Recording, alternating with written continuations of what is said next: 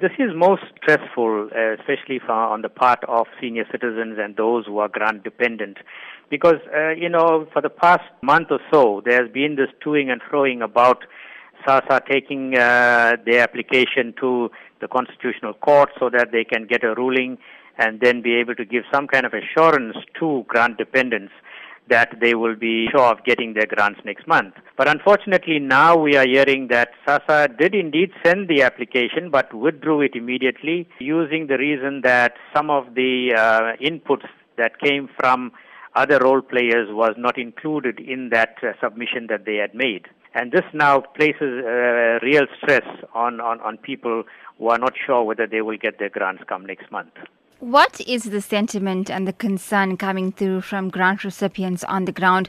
Surely there is a worry that, as you stated, payments may be delayed this month. Well, most certainly people are extremely concerned, and I can sympathize with them because they depend on this grant, even though it is such a small amount, especially the senior citizens as well as those who are disabled and who have foster children.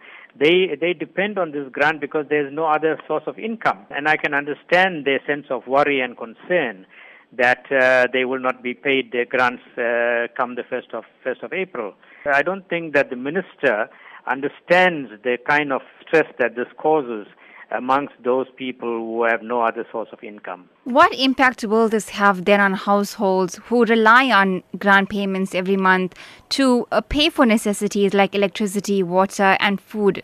Well, many of them, rely on this money to pay their light and water bill, as you said, as well as cater for their daily needs in terms of medication as well as food. Not receiving that money come next month is really going to make it very difficult for these people to meet their daily needs, and especially when it comes to healthcare. As I mentioned, many of these people are senior citizens who have great healthcare needs, and they will not be able to pay for their medication as well as purchase food.